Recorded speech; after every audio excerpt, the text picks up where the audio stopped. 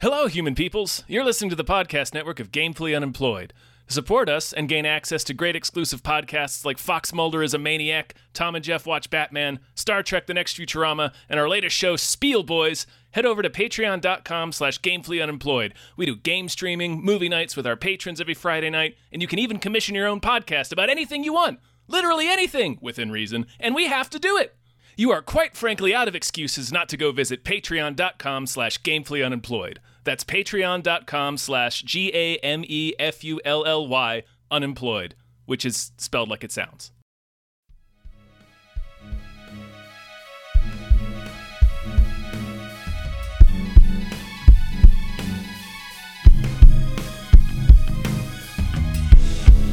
Hypecast mit Tom Reimann und David Bell.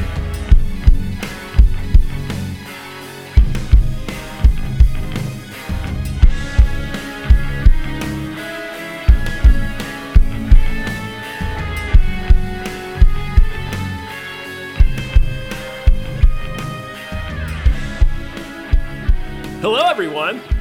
Hello. Welcome to episode of Hypecast. Ooh, It's the show we Hypecast. get hyped about stuff and things. I'm your co-host, Tom Ryman. I'm your other co-host, David Bell.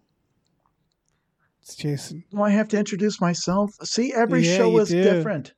Hi, I'm Jason Pargin, sitting in the third chair here in the Hypecast studio in New York, at the top of New York. top of the Hypecast tower, That's Yep. right, Hype Tower. top Right. floor. Everybody knows. We built it The right tallest. We built it right on top of the 9/11 memorial. Yeah, they weren't using the space. No one said anything. No. Jason, thank you so much for being on. Welcome to the hype, to the Hype Tower, the Hype Yeah, Dome. Hype Tower. Can we have a dome too? Probably somewhere we should have a dome. One of those Cool. It's Las good to Vegas diversify. spheres covered Oh, in an HD yeah. screen that just terrifies everyone for 3 miles in every direction. I really want to drive to Las Vegas and get a room right across from that terrifying dome and just, I don't know, do like 3 hits of acid and just lose my goddamn And mind just in stare that at the hotel room. dome for Just 13 stare hours. at the dome. Yeah. I was on Jack O'Brien's Daily Zeitgeist show, and he had just come back from Las Vegas, and he said, "You do not need to do the acid." He said the screens on the outside of that thing are such high definition that it projects in a higher definition than the reality around it. Oh If God. that makes sense, because a building does. that far in the distance would be blurry to your eyes, but that building is projecting an ultra clear 4K whatever resolution, so it is clearer than the stuff around it. So looks like it has been photoshopped into your reality, and they will sometimes make it a giant eyeball. Or Yeah, a, they sure will. or a giant basketball. I was a basketball, but he was there because they were covering I think an NBA summer tournament or something. And he says it is just the weirdest, most hateful thing It looks evil. It does look evil.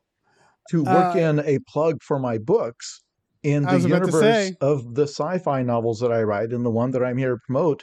That is one of the dystopian features of their city, is that the Yeah. buildings are skinned head to toe in these crystal clear LED screens, and they can just run advertisements that scroll across the entire skyline, and everybody hates it. And I did not know this thing was being constructed. Weirdly enough, I did not know anything about this project until they turned it on. And then Yeah, suddenly I on actually- Twitter, it's like, oh, there's an orb in the middle of Las Vegas. I saw it getting built when I was there, and it being built, obviously it didn't look like much, and so I like really hand waved it at the time. I was like, look at that, it looks like shit. And then they turn it on and it's like, okay, never mind. Oh, it's like chaos magic. All right. Yeah. I love futurist shit like that, because it's that nice little reminder that we are in fact living in the future that I thought about when I was a kid. But going back to that book, Jason, what is that book called? One by the that way? is now up for pre-order is called Zoe is Too Drunk for This Dystopia. It is the third Zoe Ash novel. They are episodic. If you, for some reason, want to start with this one, you can. The other two are, you can easily find them just by Googling Zoe Ash novels. I'm sure it will be the top result. Yes. They're a delight, too. Yeah, they're great. Yeah, people should check them out. I love the thought experiment of all the super online dipshits. What are they going to be like 30 years from now when they have all the money? Oh, yeah. That's just the funnest part. One of the funnest parts of it for me. Oh, yeah. And it's a good answer. And I don't know. Again, I just like this dumb future. Like I've been talking about this for a while. I really want self-driving cars, even though I know deep inside me that those would be a disaster. Right. It's like I want the version where it works. Right. Yeah. It would just be a full-on Armageddon if we actually had flying cars. Or flying cars, I was going to say, too, where it's like, in my head, I want flying cars, but right now, if someone was like, here, I made you a flying car, get in it, I would say no. Because, Right, because he'd be like the death sub guy. Yeah, it would be Elon Musk making a flying car, and it's like, no, never mind, I'm good. We have had many cars leave me by the side of the road because a single part malfunctioned somewhere deep in the vehicle. That is a big, big difference. As much as that has caused me a panic attack before, when at 2 a.m. a car has just rumbled to a stop and something has broken in the engine, at least I was not at 10,000 feet when that happened. Yeah, or honestly, even 30 feet. Right. No matter how many feet up, it's going to be a bigger problem for sure. Yeah. Yeah. Can you imagine like a used flying car? Like I always think about my friend who got his first car as a teenager, and 10 minutes on the highway, the car exploded, like literally exploded in a minute, and he lost the hair on his head. And it's just like, yeah, that plus flying. That's going to be fun. That did happen. I mean, my car didn't explode, but I did. Like, the first car I bought was this gigantic Crown Victoria, and no joke, driving it home from getting the engine, like, just blew, and there was all this steam shooting out of it. It's perfect. Just, rumbling to a stop at the side of the road. Yep. But then, flying. But yeah. Even if I was 5 feet in the air in that car. Yeah, there's no amount of feet in the air that I'll accept. Be a real problem. Again, I want it. Emotionally speaking, I think it's a good idea that we should go for. But I know. I part of me knows better, I guess. I just know there'd be way more catastrophic car accidents in the Jetsons universe than they show us. Oh yeah, people would disintegrate. That's the thing. It would just be two cars colliding into dust. Well, it would be a car crashing into the 30th floor of a skyscraper. Oh yeah, good God. Oh yeah. Sorry. Now I'm imagining that idea of like being at work, and you could at any point have a car crash through the window of your office, or several, no matter what floor, because any fender bender is now coming screaming to Earth. Yeah. So yeah, this sounds awesome. We should do this. We'd accelerate the end of humanity, that's for sure. Yeah, but what an end. An end. Now, to segue this into movie trailers.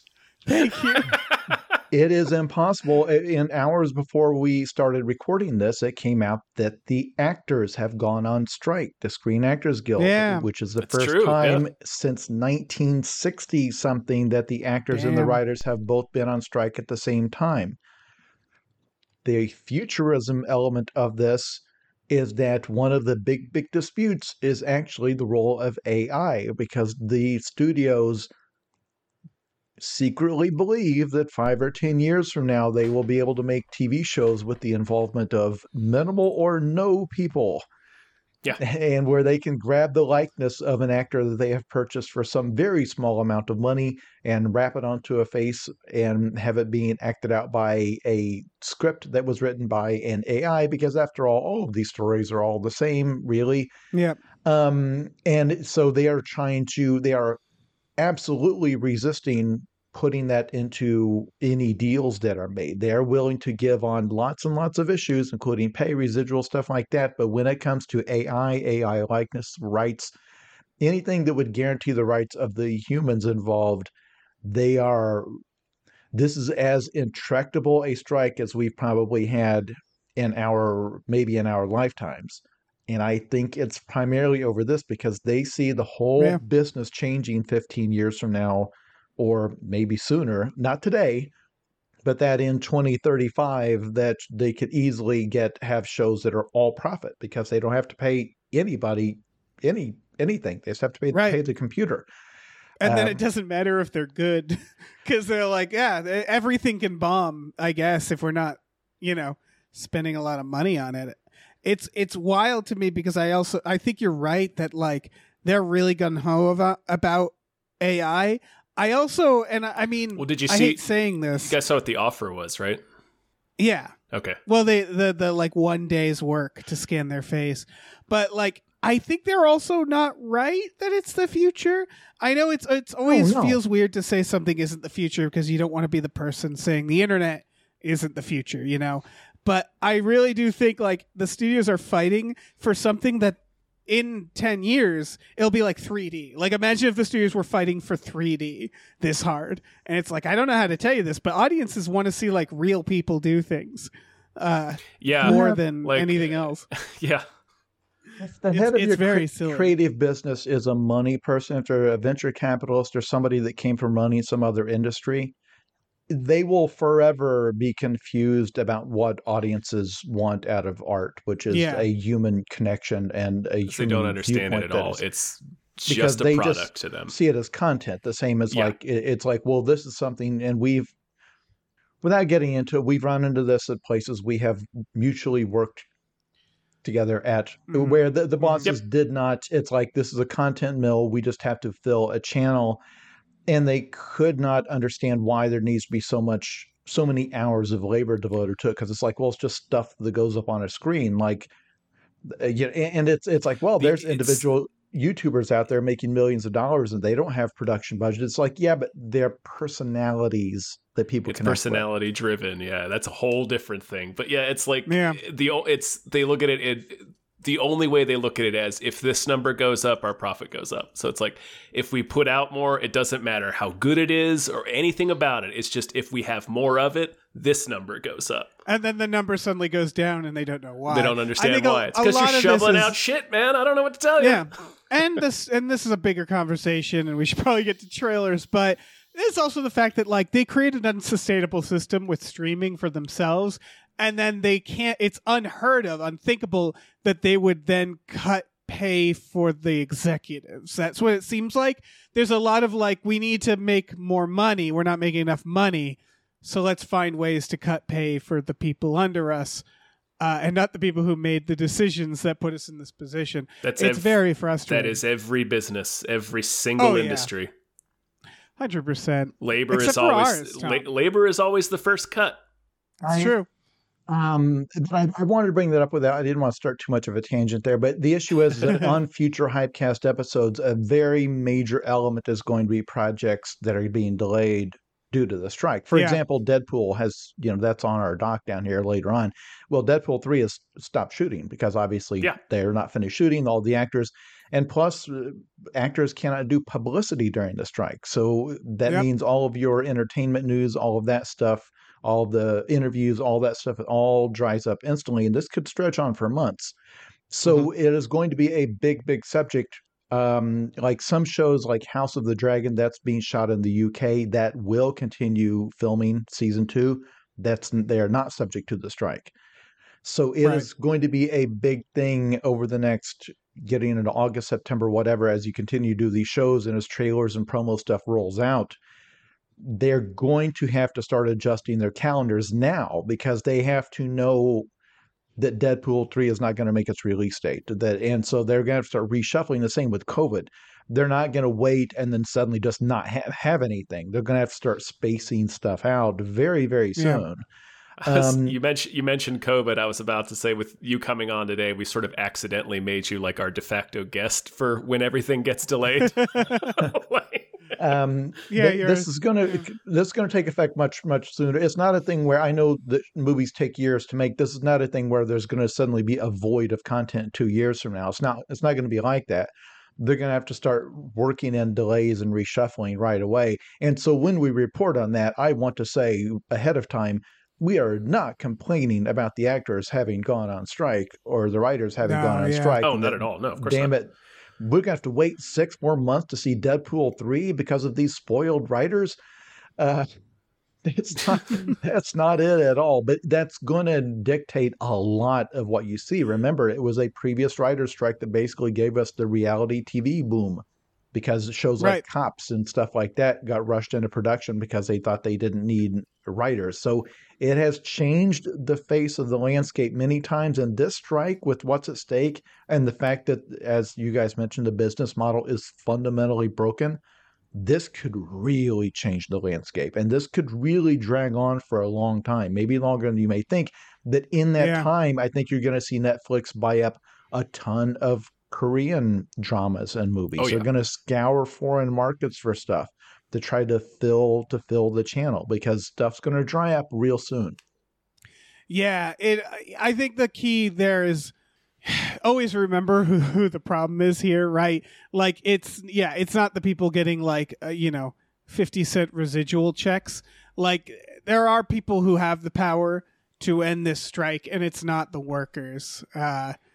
And I really don't know what's going to happen here, because it does feel like we're at this turning point, right? Where it's like Suez could either like, do the good thing here, but more likely they're just going to keep holding out. Like we've already read about, where they're playing to hold out until writers just go broke. And which actors. Which is fucking wild. And actors now, yeah. Because most actors are not rich. Most actors are working actors, meaning most actors are not making Tom Cruise money. It's a job they do every day for them. It's just their 9 to 5. All three of us have friends that are actors that have done Hollywood work. I think all three of us have friends who are writers who have done Hollywood work, and who, while doing that work, were also bartending or doing something else, something like they had at Asian Side while they were doing the work. Like that's how little it paid if you're writing something for, whatever, Adult Swim or one of these like deep cable, something like that. It just doesn't, because you may work on it for a couple months and then you may not get another paying gig for a year. Yep. That's the funny part before the where strike. They're like, we're holding out, so you'll run out of like money, and it's like, what do you think we've been doing? Yeah. Like that's why they're on strike. They're not getting any money, so it's like they'll be we're already fine. broke. Yeah, they're already doing side jobs. But we should get into trailers. We should really. Yeah. We were going to talk about this either way, so it was going to happen. So we did it up top. Whatever. We did it up top. Let's thank some producers first. Yeah, we can do that. Because they're lovely people and they help us out greatly. These are our Hypecast producers, starting with @NerdNumbers. Thank you. Thank you very much. Thank you to Zero Charisma. Thank you. Thank you to Aaron Burser. Thank you. Thank you to AJ. Thank you. Thank you to Andrew Howe, Deck the Halls with Blood. Thank you. Thank you to Asking Seven. Thank you. Thank you to Bob Grenville. Thank you. Thank you to Bootler Boodleson. Thank you so much. All right, let me jump in here. Thank you to Brian who Tom knows. Thank you. Thank you to Brockway Loves the Meat Millie. Thank you to Burrito wants you to drink water, hit the gym, and do the ska because they loves y'all. Thank you to Chester's Prophet. Thank you. Thank you to Christopher Robert Sparts Esquire. Thank you. Thank you to Dan Hackroyd. Mm-hmm. Thank you to Davey. Thank you to Davey, the ghost of East Las Vegas Francis. Thank you. Barely got that one out. And thank you to David Knife Boot Henson. Knife Boot Henson. All right. Trailers. All right. Trailers. We did the strike. It's funny. I didn't even put the strike in the news because it just happened. Right. It happened like an hour or two before we recorded this. I probably should have thought to. But we have something even bigger than the strike, the thing that's going to change cinema as we know it. Mm-hmm. And that's the Wonka trailer. Wonka. The gritty Wonka. Well, that's what's funny is we were making that joke for 2 years that it's going to be the gritty Wonka movie, and it very much is not gritty. No, it's not that gritty. Hugh Grant as the Oompa Loompa, which feels like a Mad Lib. Like it feels like they shuck a bunch of names up and then they just pulled names out. But I don't know. It's fine, I guess. Hugh Grant, Willy Wonka, Oompa Loompa. Sure. What do you guys think of this? Well, it's Timothée Chalamet as Willy Wonka. As young Wonka. Willy Wonka, and is playing it much in the same way I would play Willy Wonka, in that I'm not an actor and I don't have the ability to convey any kind of like different personality or anything. He's kind of just playing him as a guy.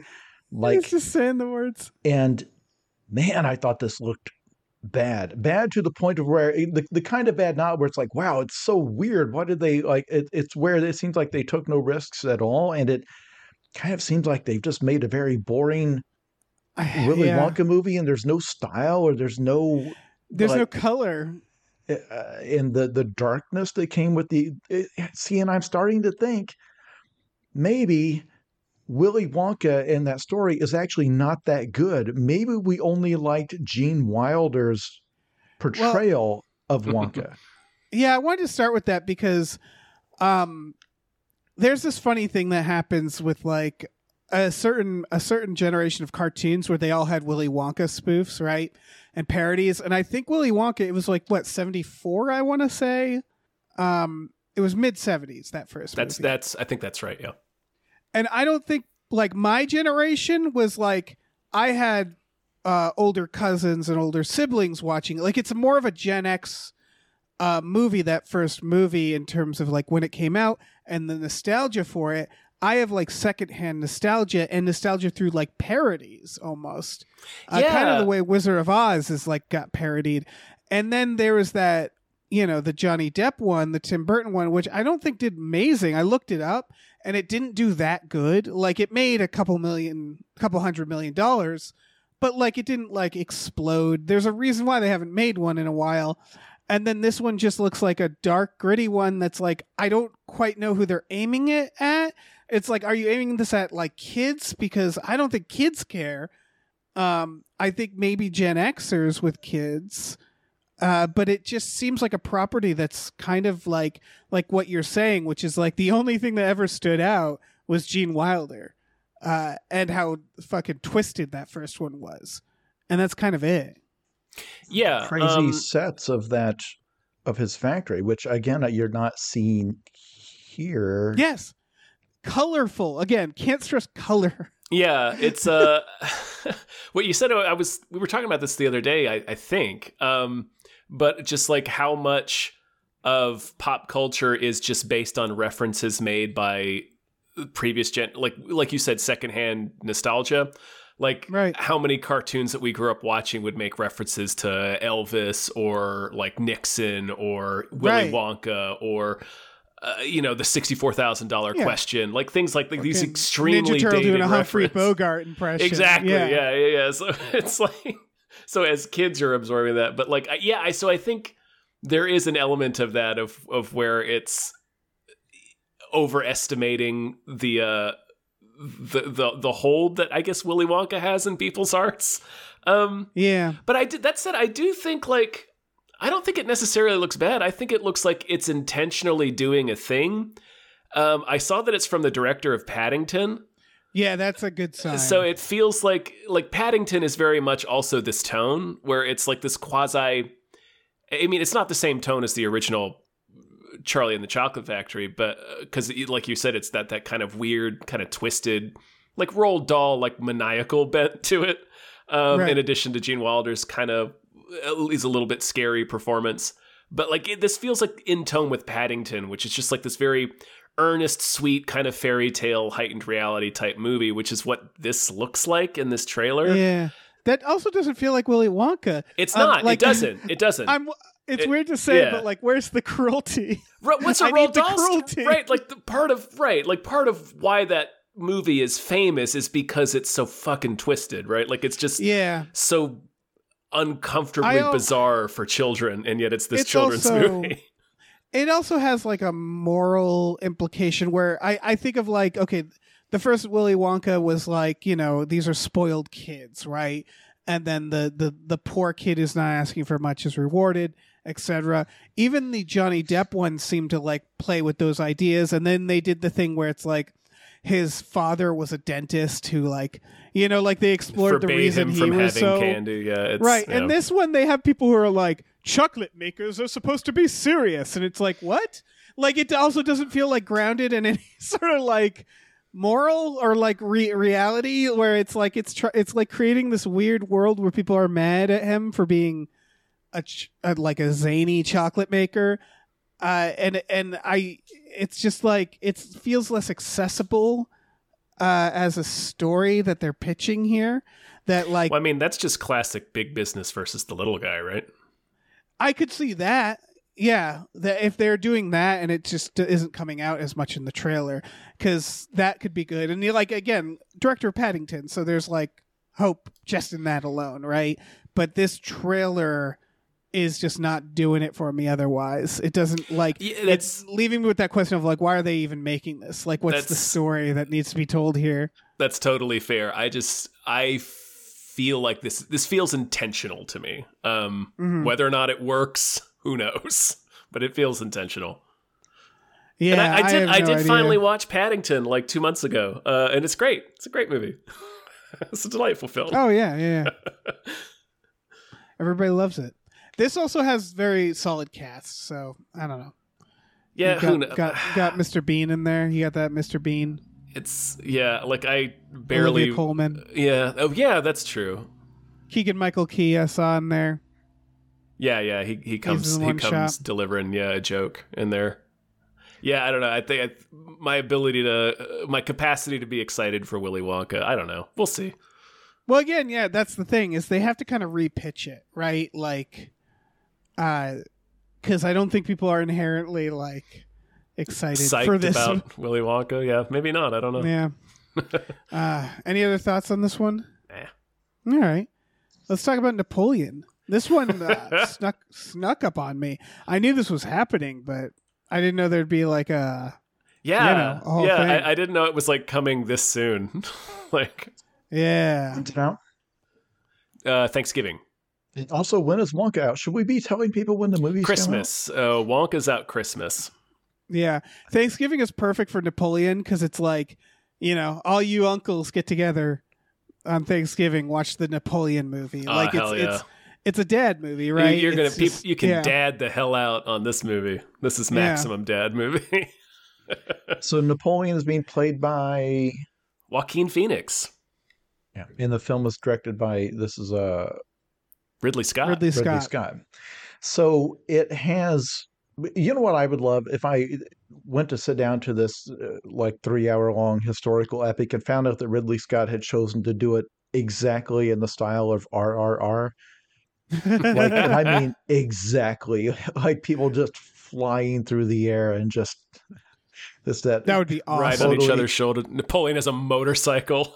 He beats someone to death with his bare hands. Yeah.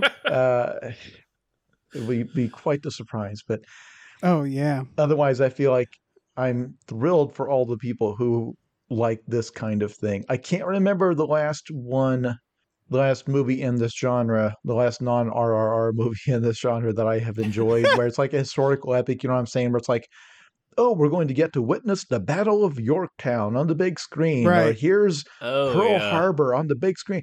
Like the last big historical war epic, I can't remember the last one that I've loved. Yeah, they get pretty tough for me too, where it's just like, man, they kind of, like, I understand this is significant and this is like well shot and all these people are working real hard to put this together and it looks great, but boy, they all look the same to me, kind of. Yeah, I can tell you actually, because it's just funny. I was literally about to say 1917, because here's the weird thing about war movies now. Remember in like the 2000s, like The Mummy Returns or Lord of the Rings, where you're like, oh my God, look at that CGI battle. That's amazing. And now I'm like, give me real, hire 1,000 extras. I'm not wowed by CGI battles, which is nobody's fault. But it's just funny that now when a war movie stands out, it's when they do something that's unique and real feeling, like 1917, where it's like, oh, it's made to look like one continuous shot with a bunch of like practical effects and CGI. Don't get me wrong. And it's also not really a war epic. It's like a horror movie almost. No, yeah.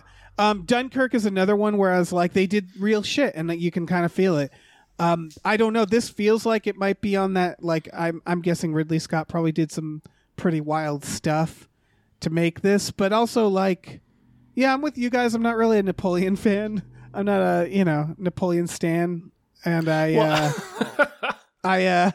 not really into Napoleon. Is he the Bill and Ted's? Was he in Bill and Ted? Yeah. The Ziggy All Piggy. right, well, he's got that. They take him to Waterloo.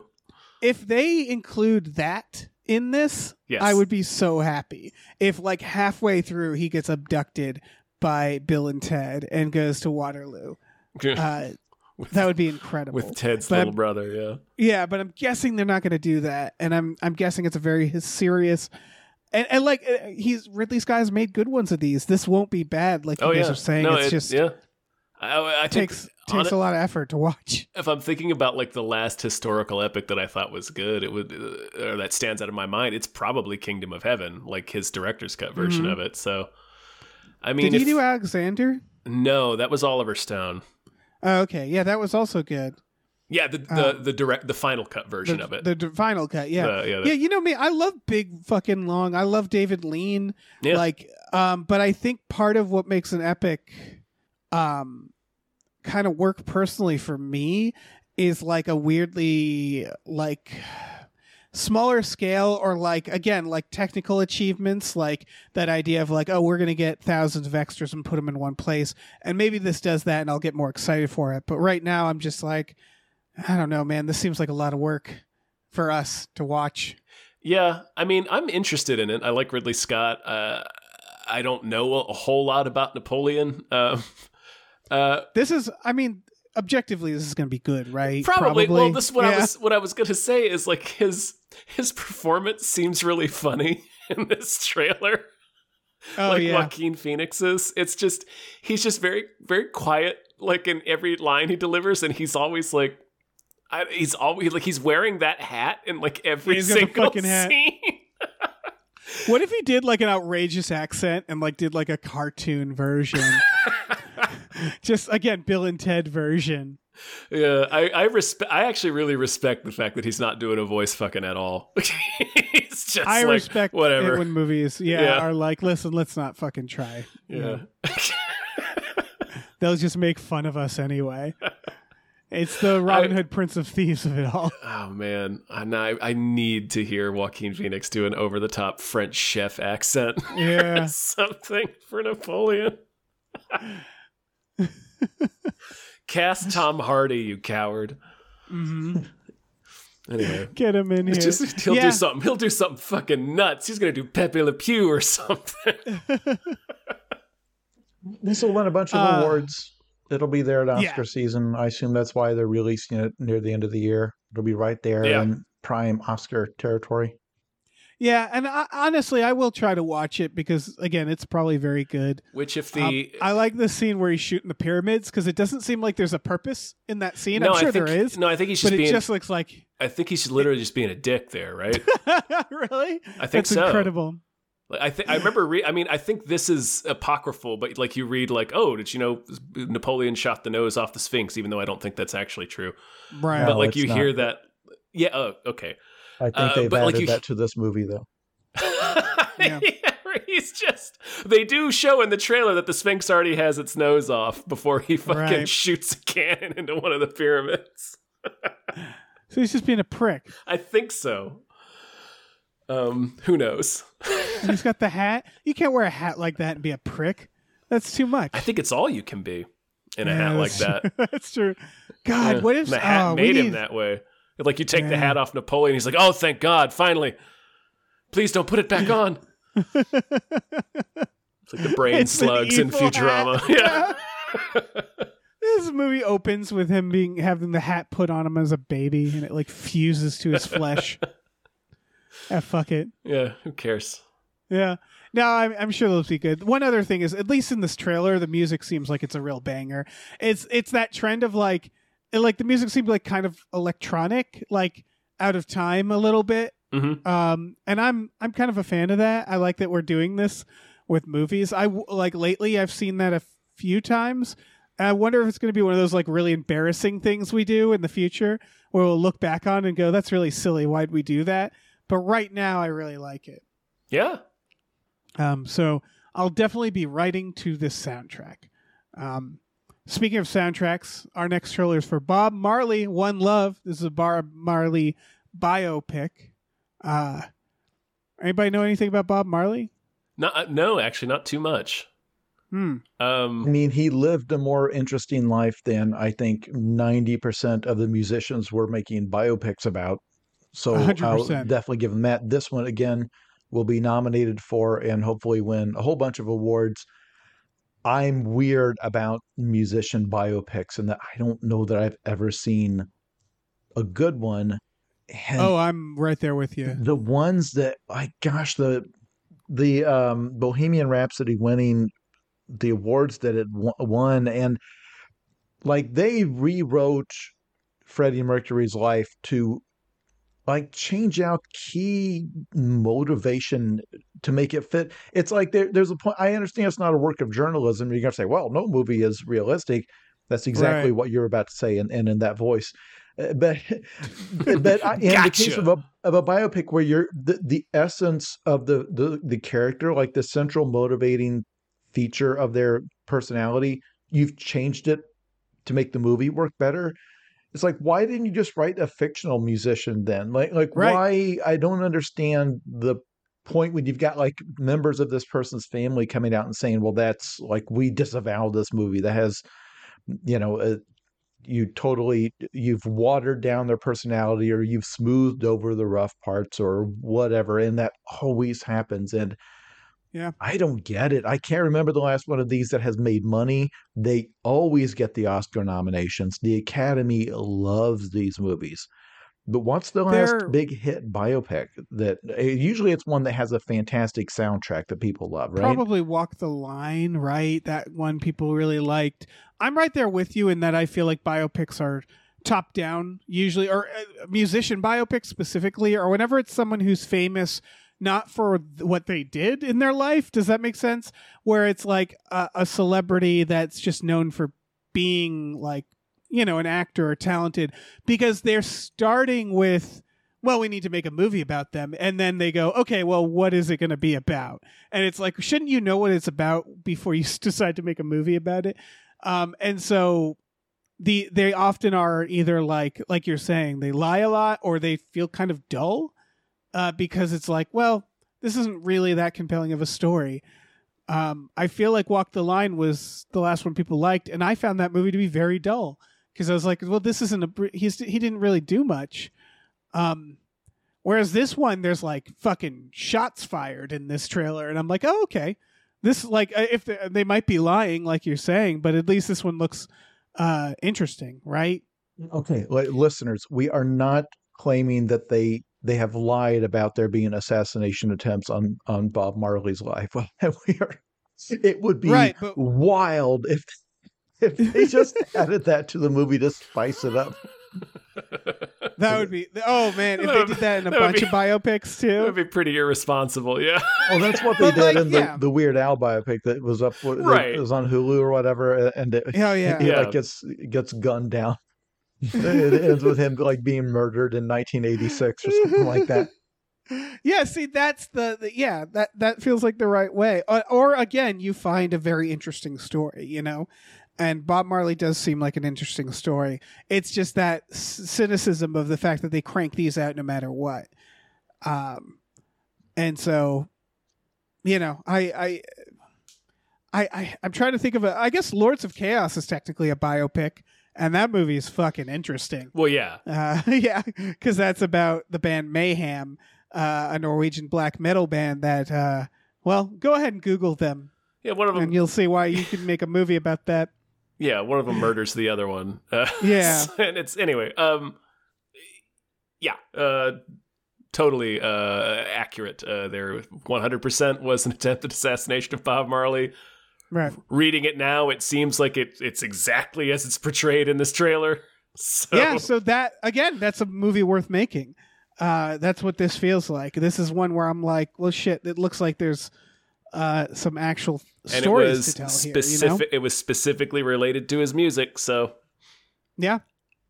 Even if it wasn't, it's still worth talking about. Right, for sure. right. This is the director of King Richard as well, which also honestly seemed like a biopic worth talking about. it seemed like there was something to say there that was right, genuinely and interesting. Yeah, and they're like two of the most singular athletes of the last 2 or 3 decades, and like, you know, Bob Marley, of course, a big iconic figure. So it's like, obviously, it's weird to. I was going to say this earlier, but it's weird to me that like there hasn't been like a big Bob Marley biopic, you know? Right. Yeah. It's weird the things we pick and choose, because again, it's like Johnny Cash biopic. Yeah, let's greenlight that immediately. Bob Marley, we got to sit on that. Yeah, and it's like really, Johnny Cash didn't do really much except for lots of heroin. Like, he just sort of like made songs where he lied about things he did. Yeah, like that's it. It's and that's nothing against him, but it's not it's not interesting, you know. And that's honestly that's like, the case with most musicians. They're just like kind of artists who have the same kind of demons as anybody else, and it's just about most of the time. It's a hard thing to make. Right, outside of the things they create, it's not a terribly remarkable life usually. Right, and it's hard to like weed through these, because I feel like studios just have long lists of musicians that they are absolutely going to make biopics of no matter what. And then there's people who are seeking out real stories that are worth telling. And like, it's hard to tell the difference with these trailers. It feels like somebody making a biopic about like Gary Sinise.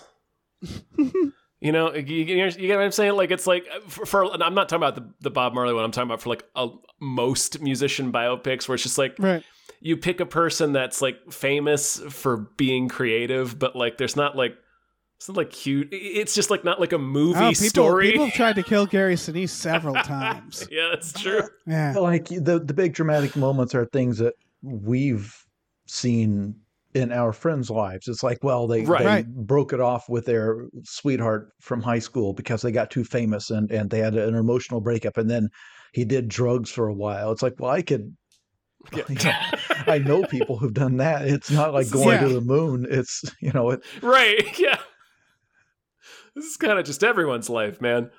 Except this guy, it got incredibly wealthy at some point in the middle of all of it. Right. There's a lot of my friends who went through that stuff just stayed poor the whole time, before, middle, and after. It's like, so the movie is like, but don't worry, they're rich. And don't worry, they become rich in the end. I'm like, oh, good. Yeah. I was worried there for a second about Johnny Cash.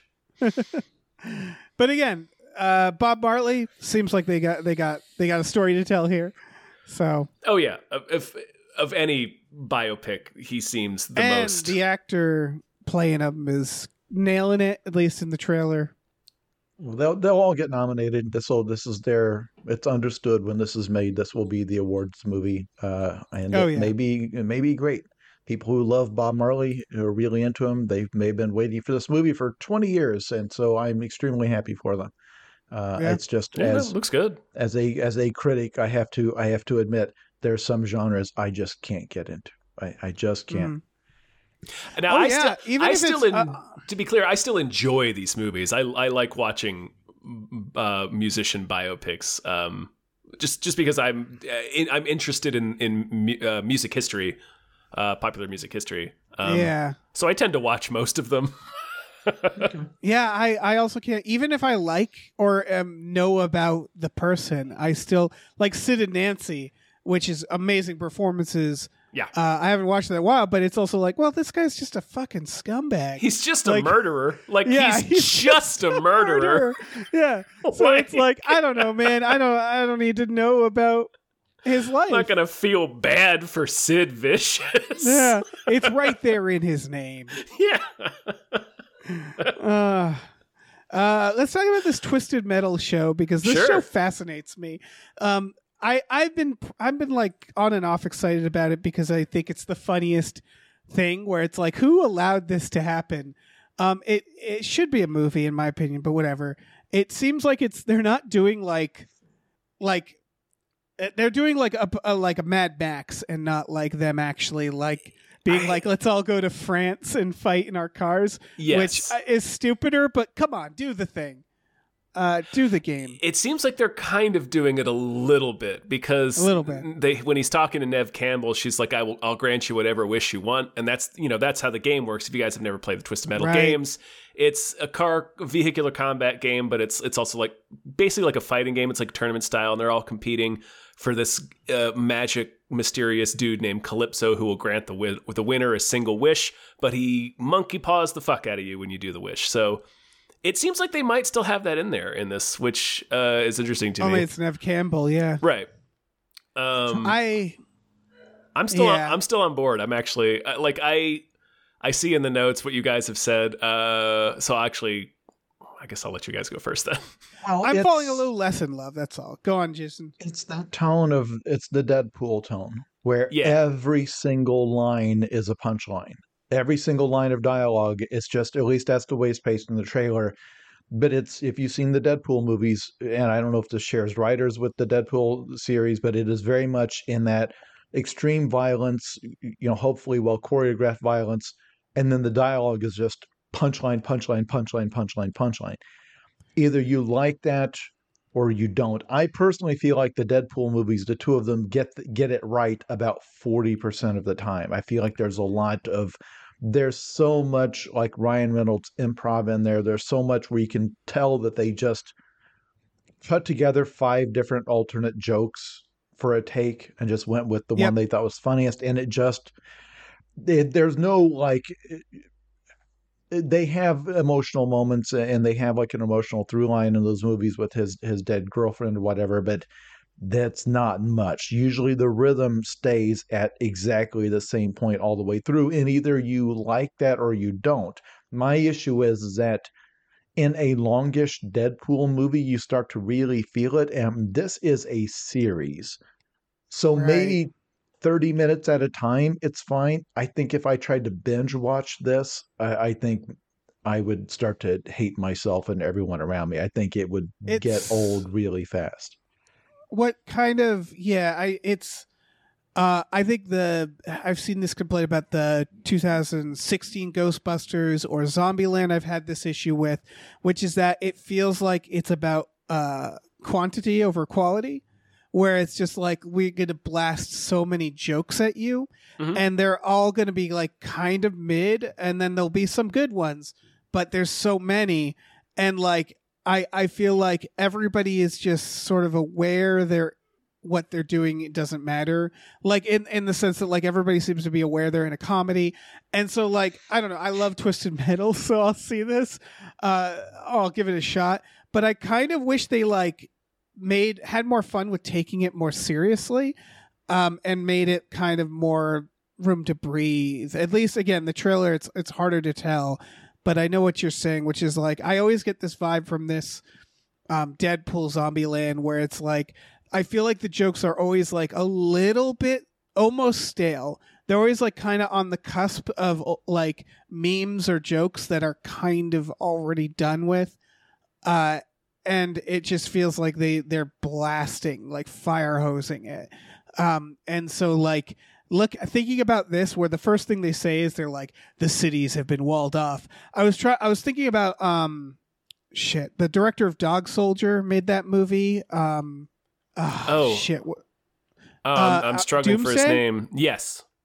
Doomsday, which is a funny movie, and it knows it's funny. Neil Marshall. There it is. He made the new Hellboy. But it also knows to have the characters like treat it very seriously. And I kind of wish they went more in that direction. Doomsday is a very good example of like a modern version of a John Carpenter, right? Yeah. Or like Class of 1999, where it's like make like the technology like silly in 90s, you know what I mean? Like Johnny Mnemonic like technology, where they're like using these bulky computers. Do something that's like kind of tongue-in-cheek, but also have the characters take it very seriously, because it's about an apocalypse. And like Twisted Metal, the game, everybody was so serious, and we could laugh at that, right? And so I kind of wish people like, they can still understand that it's funny. I just don't need everybody to be like joking and having like so self-aware of what's going on. That's how it feels, at least from this trailer. Tom, you had nice things to say about it. Yeah, I think I think all that is accurate that you're saying, you guys. But I like that sometimes. Like I Sure. like to watch something that is just bombarding you with jokes. I enjoy like, Deadpool too. Like, yeah, I think the Deadpool movies are pretty good. But I do agree that it's about quantity over quality, and a lot of the jokes don't hit. They just don't. But it's, within 30 seconds, there's another one that kind of hits a little bit. So it reminds me a little bit about, obviously, it reminds me a little bit of Airplane or like the Zucker type movies, even though Right. like Airplane and Naked Gun are not this frenetic quite yet, just because that wasn't the pace of comedy back then. They are still like just joke machines, right? There's like a joke every 30 seconds in one of those movies, pretty much. So I like that sort of just unabashed silliness sometimes. And Twisted Metal, why not? It's silly as hell. Like it's maybe not perfectly in tone with the game, but the game was always tongue in cheek. Yeah, I just think there could have been a better version. Yeah, I agree. Yeah. Yeah. Yeah. Issue with like Airplane is that everyone in that is playing it so straight. Right. Like Leslie Nielsen seals it because he thinks he's in a potboiler drama, like a high tension. He thinks he's in Poseidon Adventure. Yeah, like none of these people, and some of them are playing it a little bit more broad, but that whole thing rests on him not knowing he's in a goofy movie, and that's where I don't know. That's what wears out. It's Welcome with Me with Ryan Reynolds. Is that at some point it's like, isn't it stupid that you're watching this movie? It's like, well, it's your movie. You could have made it differently. It's like, look how dumb this superhero trope is. It's like, well, then don't include it. I don't know, man. But no, I'm also, by the way, glad that this has been made. There's not like another show like this on TV right now with this tone, Right. and that it's action and dystopian action, whatever. It's not like, oh, it's yet another of these. So it's got going for it. If nothing else, they made something the original. I know it's based on an IP, but it's not like there's several shows on TV that are this. Oh yeah. Like car I'm combat glad it's bloody. comedies. Yeah.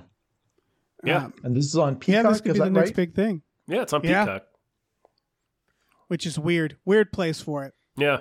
Don't know that's where I would have gone, but Yeah, I still like that's my main frustration is like I love Twisted Metal. If someone was like make a Twisted Metal thing, I'd be like absolutely, and here's what we're gonna do, and I would be so on board. And like I'm definitely gonna love watching this, but I just don't think the Deadpool Zombieland tone. I can see why they did that. It's the Zombieland people, right? I think specifically, yeah. because Zombieland is an apocalypse comedy, so they're like, oh, okay, you can do apocalypse comedy. But I just don't think. I think it would have been better to go John Carpenter with this. They're the same people, to be clear. The Deadpool people and the Zombieland people are the same people. Right. Yes.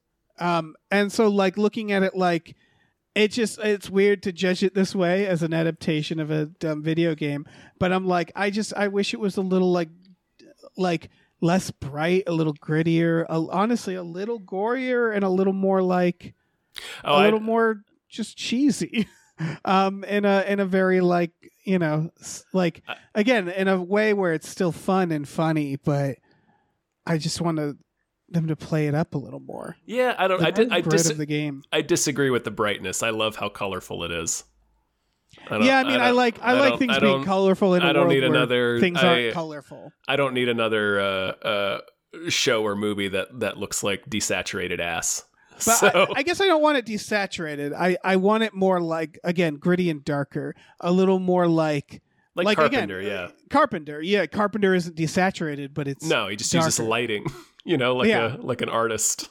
Yeah, exactly. Like I don't know. There's just something I feel like there's another version of this that we could have done that would have been a better use of this. From this sure. brief trailer, we may not have the whole picture of what tone they go for. Sure. Trailers can be very misleading when it comes to tone sometimes, and rhythm and all of that. So, I hope people. This could be really dark. Yeah, this like at least tonally, this could have some really dark shit. I don't know. I'm definitely gonna give it a shot. Let's talk about Corner Office. Oh, this man. is John Hamm playing fucking. This is probably the most interesting trailer on the dock, I think. Yeah. And this is an example when people talk about movies that are all like it's all been swallowed up by Marvel and Star Wars and all that. And it's not true at all. There's still lots of like this is got to be a very low budget production, right? Like probably sub $10 million or whatever. I'm guessing John Hammond's not taking a ton of money for this, but it is a weird surrealist. Like it is from the point where the trailer does not make it clear what's happening. It's all mystery. It's all style. It's just oozing with style, and it's weird and Kafkaesque. And I love that this is still being made. It will not make a dime in this media environment. It will get dumped to a streaming service after maybe playing in. Well, no, it will not play in festivals because they will not be doing that because the actors cannot go there and do the promotion stuff. That's the whole point of the film festivals is the stars showing there. So you, real quick, you had mentioned Napoleon coming out for awards, the Oscars. Like they can't do the Oscars if actors are still on strike either, right? That's correct. They can't do any stuff. They can't do podcasts. They can't do like any kind of publicity, any of that. So, so I don't know what the fate of this will be, but I assume that one day I will be looking at Amazon Prime or one of the streamers, and it will just show up deep in a menu. I'll be like, oh, it's that John Hamm movie that we talked about on Hypecast 6 months ago. And I will watch it, and I will notice that on Amazon it has 137 reviews, and it has 3.5 stars. But this stuff is being made, and a lot of reason it can be made is a lot of you can make stuff look really good on a really, really low budget these days, right? Yes. Like to yeah, fake that is very true. It's a great time for indie filmmaking. Weirdly enough, it's just that like financially, it's just not because there's no DVD market where you could really recoup. You could know that you're recouping your investment, whereas here, this almost has to be a thing where nobody involved got paid their normal rate. Like there's no way. Yeah. But I love what John Hamm is doing with his career because he had a lot of paths he could have taken. He got offered Batman at one point and turned it down because he's like, the way these superhero deals work is you sign up for 7 movies. Like whether or not they're going to make 7 movies, it's like if we make 7 movies, you are agreeing to be in all of them. And it's like this is it. You're now Batman from now on. He's like, I just didn't want that. And you look at how much weird stuff he turns up in. He's just having fun. He's taking his Mad Men money and he's having fun. I was going to say, we talked about this with a lot of TV actors have this ability where if they were in a hit TV show, that could probably sustain them for a very long time that they can like, I feel like that's why so many TV actors were like, what happened to them? And it's like, they didn't need to do much else if they didn't want to. They could just pick and choose, and John Hamm is 100% doing that. We should explain what this is about, at least in the trailer. It's about it's a real Office Space type situation where it's this guy that's working in the shitty office that seems a little off, and he finds this corner office, this secret room that like gives you like divine inspiration of some sort or the ability to do anything, and like people are telling him you're delusional, but then it seems like some people know about it. In my opinion, it is extremely 1999, and not in a bad way, because 1999 is when we got Fight Club. It's when we got American Beauty. It's when we got fucking Being John Malkovich. It's that exact like office job plus like surrealist cinema. Severance where like is a current show that also does this vibe. Yeah, on and those shows Apple TV. Yeah, yeah. They were a little naive, obviously. I mean, American Beauty is a hard watch. Oof. Yeah, but did not age you well. know what I mean, where they're like, having a stable job that sucks. Am I right? But like, you get the vibe in the good way, which is like, it's when like it's weird how 1999 was a year where we're like, let's just do weird shit. And so it's got that vibe to me where it's very much like, okay, this is the guy in his office job who gets thrown into like what seems like a magical world of some sort that's shot in a very capable and interesting way. So I don't know. It's also got, what's his name in it? From fucking Community. I don't. Nobody? Danny Pudi. Yeah, that's right. Danny Pudi. I forgot he was in the I trailer. was blanking in my head. Yeah, which is just nice to see him in something. Yeah. Who no. also is probably just really rich after doing or well off. I don't know about that. Yeah. Not rich, but 8 seasons of a popular show. He's That's probably true. doing okay. Yeah, that's true. It did get canceled twice. That's true. Yeah, these people aren't for the record, they aren't wait, he's doing on amazingly, but they probably have a nice head start. And he's on Mythic Quest too, which is a pretty good show if you've not watched it. This director I've never heard of. They haven't done anything. I've something called The New Tenants, a short film. So I don't know. That's interesting. This very fucking curious about this though. It has that vibe of somebody who came from the world of internet shorts or something like that, and this is they were somehow got connected to John Hamm and somehow were able to get this project together and to make their weird thing, which is again still happens. It's just that there was a time in Hollywood when something like that could bubble up and become a hit because it would get some run in theaters and become a cult hit and maybe actually become a big thing. Here, the total amount of money this movie can make under any possible circumstances is very small. There's not a pathway for something like this to blow up in the same way that there's no pathway for a text internet column that you wrote to blow up the way they could in 2012. That doesn't happen anymore. There's no such thing as a viral internet article anymore. And the idea of an indie movie like this, kind of wow, that came out of nowhere and made huge money. How would it? It's not going to be allowed to play in a ton of theaters. If it gets screens, it's going to screen in a few cities, and then it'll go right to streaming, and then it will just exist somewhere. But again, they don't make these numbers public, so somewhere deep in Amazon's databases, they may have wow, we got decent watch time out of this corner office thing. Yep. And you'll never hear. I don't know. Yeah, it's weird. You need. Yeah, it's they need the. These movies only exist because people like John Hamm are open to it. They're give me this stuff. And then I was just thinking about, because I was thinking about Christian Bale, who's similar, and he did this movie, The Pale Blue Eye, that looked really compelling and creepy. That I just realized that's been on Netflix for a while now. For months it just passed me the fuck by because no one told me it was out. And that's so frustrating because that movie looks really good. I'm well, for a week, and then it just drops away. It just drops off. It's fuck's sake, yeah. I'm begging these people to give me these things and make sure I know they're there. Yeah, so these weird small movies like this are still being made. It's just you're pretty much guaranteeing yourself a financial loss when you make them.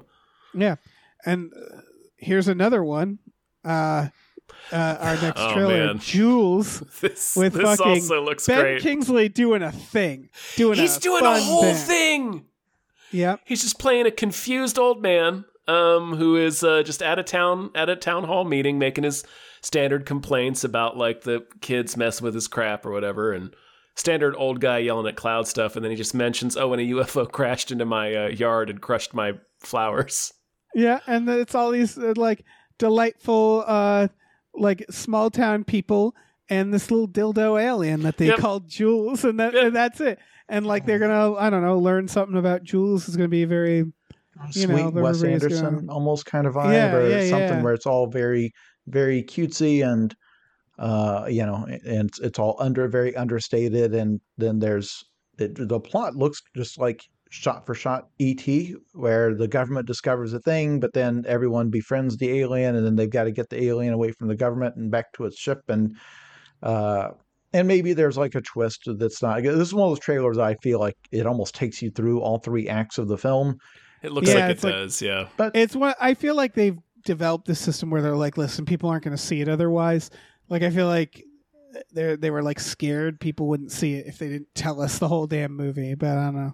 Could be wrong. It could turn out that there's a third act twist where the alien turns out to be a sex predator or something, and they just didn't reveal any of that in the trailer. The alien in a lot of the shots is shirt cocking it, where he's nude aside from a t-shirt, which is it'd be better just not have him wear anything. For some reason, I find it unsettling. Mainly because if you ran into a man who was doing that, you would almost, again, feel more uncomfortable than if he was just nude. Yes. You don't want to be around this alien. Like, it feels like I wouldn't want to be in the room with the alien. It just... It doesn't say anything. It just kind of looks at you. Yeah, because it's also like... We see it naked at first, and it doesn't have any genitals, but then the shirt implies that there's some sort of genitals that I wasn't aware of. Yes. And then, like, just the shirt, like, now I'm wondering about its nipples. Are its nipples upsetting in a way that they had to cover it up? It's sort of like when you, like... They're tiny, like when, tiny versions of his face. Yeah, Hannah talks about this faces. a lot. It's when you post a picture of, like, a dog and you blur out the genitals, and it's like, well, you're making it sexual now. Like, I wasn't thinking about the genitals, but now you're making me think about them. Cover of that Nirvana album with the baby whose penis is visible, and then in some countries they censored its penis, and it's like, well, it wasn't weird until you did that. Yeah, exactly. Until you put like a red sticker over it. It's like I owned that album, for 30 years and never noticed you could see the baby's dong until you put like a big red... No, don't look at the baby's dick. It's like, well, I wasn't. Yeah, exactly. It didn't occur to me until you put a sticker over it, and now you're the one who made it weird. Yeah. And this is definitely like, I definitely feel uncomfortable around this alien. Yeah. He's throwing out some vibes. Yeah. Maybe that's the joke. It's very much a mismatch between what's happening and the way people are reacting. Like his complaint about the UFO that landed in his yard, that it like destroyed his flowers or whatever. It's like that kind of thing. So the joke may be that this alien just actually gives them nothing the whole time, but they're treating him like he's a special, wonderful. That does seem like it could be what it is. It honestly kind of looks like that might be it in the trailer, because he is a total blank slate. This movie gives me it gives me 90s comedy vibes. Like, I don't know if this isn't probably a 90s one, but Heart Beeps, which we watched recently, the Andy Kaufman robot movie, or like Heart and Souls. I don't know why Robert they're Downey both Heart Jr., movies. Yeah, where like you go back and you watch them and you're like, when did this get made? Like, when did this happen? Where like this feels like one that 20 years from now people look back on like a fascinating artifact, where it's probably a very fun movie that's just going to pass everybody by, and then it's going to be like, wait, Ben Kingsley did this? When did he do this? Who let him do this? And so, like, I don't know, just that alone makes me excited. So this is going to be in select theaters next month, and then does it say what streaming service it's going to land on? Probably Amazon. Okay, I thought one of these was like an Apple TV thing. That I could be confused. Maybe not. Maybe this. No, this one just says it's coming out in August. Okay. Yeah, August 11th. Oh, it's the Napoleon movie. The channel was Apple TV. That's not going directly to Apple, right? That's a no, it's movie. not. It's just an Apple. What else film. did we cover? We covered something last week that was the same, where it's like, it feels weird to have an Apple TV logo. Oh, the Scorsese one, where it's like Apple TV presents, and it's like, the letters TV on there. Like, that's the thing. It's not Apple Entertainment or Apple Media. It's like you put the word TV, which is such an outdated terminology. Yeah, it's sort of like I'm not ready to accept that yet. Where it's like there's MGM logos and these like other logos where you think like, okay, that's cinema. Apple TV, I haven't made that connection yet, so it's weird. But I don't know, good for them. Sure. We got one last trailer here, folks. We got The Nun 2. Oh, man. Which was always going to happen. The Nun 1, despite being a very bad movie. The Nun 2, none your business. Yeah. Okay. We can be done now. We can. Had no idea there was a movie called The Nun. It's based off of the Conjuring cinematic universe. And in fact, Jason, if you had convinced me that this was just like a goofy thing they did where they just skipped right to the second movie and never made a first one, they're like, no, we're going right to The Nun 2. We're going to refer to a bunch of stuff that never happened. Hold on to your dicks. We're going right to The Nun 2. She has returned. It's like, did I see the first The time? Nun... if you saw The Conjuring 2, the nun is in that, and is in fact the main villain of that one, despite that not being called the nun. And then because there was this weird Conjuring cinematic universe, right, with Annabelle, and they really wanted it to work, they made The Nun, which is one of the worst horror movies of recent. It made so much goddamn money, Dave. It made a lot of money because it's basic, right? It's as simple as it gets. It's like it's like more basic than basic. It is terrible. Literally It's terrible. nothing in Hollywood that prints money like these movies. Not Marvel, Yes. because Marvel you're spending $300 million to get Right. back to get back whatever 500. These I think things they you can crap these things out for $15 million and make 300. Exactly. Like you can make the budget Yeah. back 20, 30 times over. And- The last weekend, the new Insidious movie is a $15 million movie that made like $38 million. It's wild 35, because they're 38. all kind of the same. But I'm trying to think what they're equivalent to, because it's not like audiences are dumb. People go to these movies and they know what they're getting. I'm trying to think of something like where it's just like, it's like, I don't know. It's like watching like episodes of American Gladiators or something where you're like, they're all kind of the same, but I'm having fun. I feel like there's a better comparison, but like the first Nun movie, like it is, that thing fucking like roars. It's like more of an action, like they physically fight the nun. There's a sequence where someone goes out to a graveyard and gets like jump scared, and then they do the same thing 2 more times to do different characters. Yeah. Because they don't even have to like try to think up new ways. Like literally a character gets up, goes to the graveyard, gets jump scared. It cuts to another character who gets up, hears a noise, goes outside, goes to the graveyard, gets jump scared. Then they cut to a third person who hears a noise, goes out, and they just keep. It's like jingling keys. Like it's like, what are we doing here? And the director of this new Nun movie also did The Conjuring, The Devil Made Me Do It, which is also gibberish. And the La Llorona movie, not the good one, The Curse of, which was another one, yeah. where it's like, yeah, they just churn these out. It's wild, but like you can't, like, what else are they going to do? They're making so much money.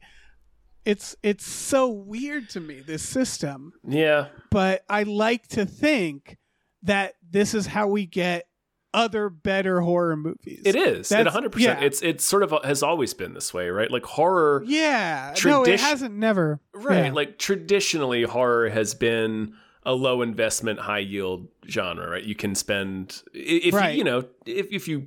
if certain things align correctly, but like traditionally you can spend very little on a horror movie and they make a lot of money. You knock out a bunch of Jason movies and then you can make like a good horror movie that you care about. But I guess what it is to me that I feel my age with is what I don't understand is why aren't these fun?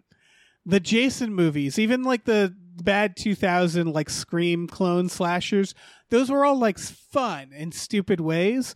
These movies are so boring most of the time.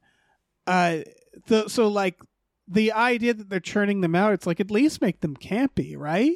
Like at least make it silly. And I guess The Nun was a little bit, but it was mostly just people talking. Yeah, I can't even call The Nun because The Nun is just bad. The ending is fun because it's stupid. The nun literally drowns a woman. It's like, oh yeah, the nun is literally crouched drowning a woman, and it's like, you know how scary it is to be drowned by a nun, tapping into that deep fear of being drowned by a nun with fangs. I just like that it's beating her up like a fucking mob enforcer. Yeah. Like, of all the, like, as crazy supernatural spooky as the nun is, she's just like drowning you in a toilet. Yeah. Yeah, and like make Tony the whole film like Soprano. that. Make the whole film like that. Make the nun just walk around stabbing people. Just and hitting cutting you with off their heads it was and stuff. breaking Yeah. your knuckles with a hammer. Yeah, but that's what always gets me with these movies is it's not that, like, I get stupid horror. I love stupid horror. Yeah. This stuff, it's not stupid enough. It's not fun. But I don't know. Well, I do know about The Nun. I have zero interest in The Nun, and I hope we don't have to watch this. we may. I don't know. The Devil Made Me Do It was also terrible. Boy, that was bad. That movie was gibberish. That was kind of hilariously bad, though. So at least that was like a fun romp. Yeah. but the Curse of La Llorona was terrible. So yeah, this trailer, my God, even this trailer, you can tell. So in The Conjuring 2, there's a scene where he's in front of a fucking painting of the nun. For some reason, his wife makes a scary painting of the nun, and they do a sequence where keeps seeing it. Yeah, but she should know better. But he's in the room, or she's in the room, or I think he makes the nun painting. It doesn't matter. And she's like turning on and off the lights because the nun's eyes are glowing. And then sure enough, the nun like starts running at her from behind the painting, and it's very funny. And they just That's right, I forgot about that. It's very funny. I in my mind, I remember being scary, and I watched it recently. I was like, "Oh, that's hilarious." The buildup is scary, but like what actually happens is fucking funny. It's just, and they she comes running out from behind the painting. They do that again in this trailer, where it's the magazines, and then they form like a nun picture, and all I could think is, so is the nun just going to like come out from the magazine? No, not even that. They just like the lights go dim and then come back on, and she's there. It's like, you really couldn't have thought of anything else. My goodness. Like, The Nun. Great movie. The Nun. You win, Nun. Yeah. All right, let's Any move other on. thoughts on The Nun? Okay. We can thank some more producers then. Sure. Big thank you to Deborah is awesome, Barbara is great, and cancer can go to hell. Thank you. Thank you to Dracula the bus driving vampire. Thank you. Thank you to Driftless, a.k.a. Goochcock. Real name, real person's name. Thank you to E.T., the extravagant terresticle. Thank you so much. Thank you to Evil Ed 209. Thank you. Thank you to Exploding Runes. Thank you. Thank you to Funky J Mostly Comes Out at Night, Mostly. Thank you. Thank you to Heathcliff's Helping Handfuls. Thank you so much. Thank you to ImpossibleWorlds.net. Read issue 2 and keep sci-fi alive. Thank you. Thank you to James Cameron's Prolapse Locomotive. Thank you. Choo. All right, let me jump in here. Thank you to Chris Shanovich. Thank you. Thank you to Look Mom on a podcast. Thank you. Thank you to Mabel. Step on me. Step on me. Thank you. Beautiful. Thank you to Mackenzie. Fuck shuffling with Willem Dafoe's confusingly large dick. Chill. Thank you. Thank you to Mercurial Oz. Thank you. Thank you to Mike the Lurker. Thank you. Thank you to Mr. Tell Your Wife how many Patreon subscriptions you have before you agree to buy a house. Thank you. Thank you to musical guest Rob Ritchie. Thank you. Thank you to No One Can Hear You Screaming Space McNulty. Thank you. And thank you to Norm from Cheers. Thank you. News stories. You guys want to talk about what's in the news besides the strike? Big strike, I guess. Deadpool 3 had some news. Specifically, we got Yellow Suit Wolverine coming back, and they're doing what I kind of hope they would be doing, because, and I also hope we'll end the multiverse stuff. Is it seems like they're going to bring back they're bringing back like Elektra, the Elektra from Jennifer Garner. Yeah, I'm guessing they're going to bring out some Fantastic Four people. They're reaching back into old Marvel that never made it, and they're going to stick that in here, and they're probably going to, dick around with the multiverse. And honestly, I think out of all the things, this might be one of the more fun versions if the strike didn't completely fuck up this one. What do you guys think of this? Sure. I mean, I've said in my defense of the Venom movies, I love having like 90s trash comics also be having their own movies, and just to have them be just as trashy as the comics they're based upon. So I like the idea of Deadpool being the movie where we do the multiverse thing with all of the movies that nobody liked. Right? Like, or that were panned as being absolute trash. Like, that's where that's where you would do it, right? To me, that's the end game, where multiverse to me is like, it's like, okay, we're done.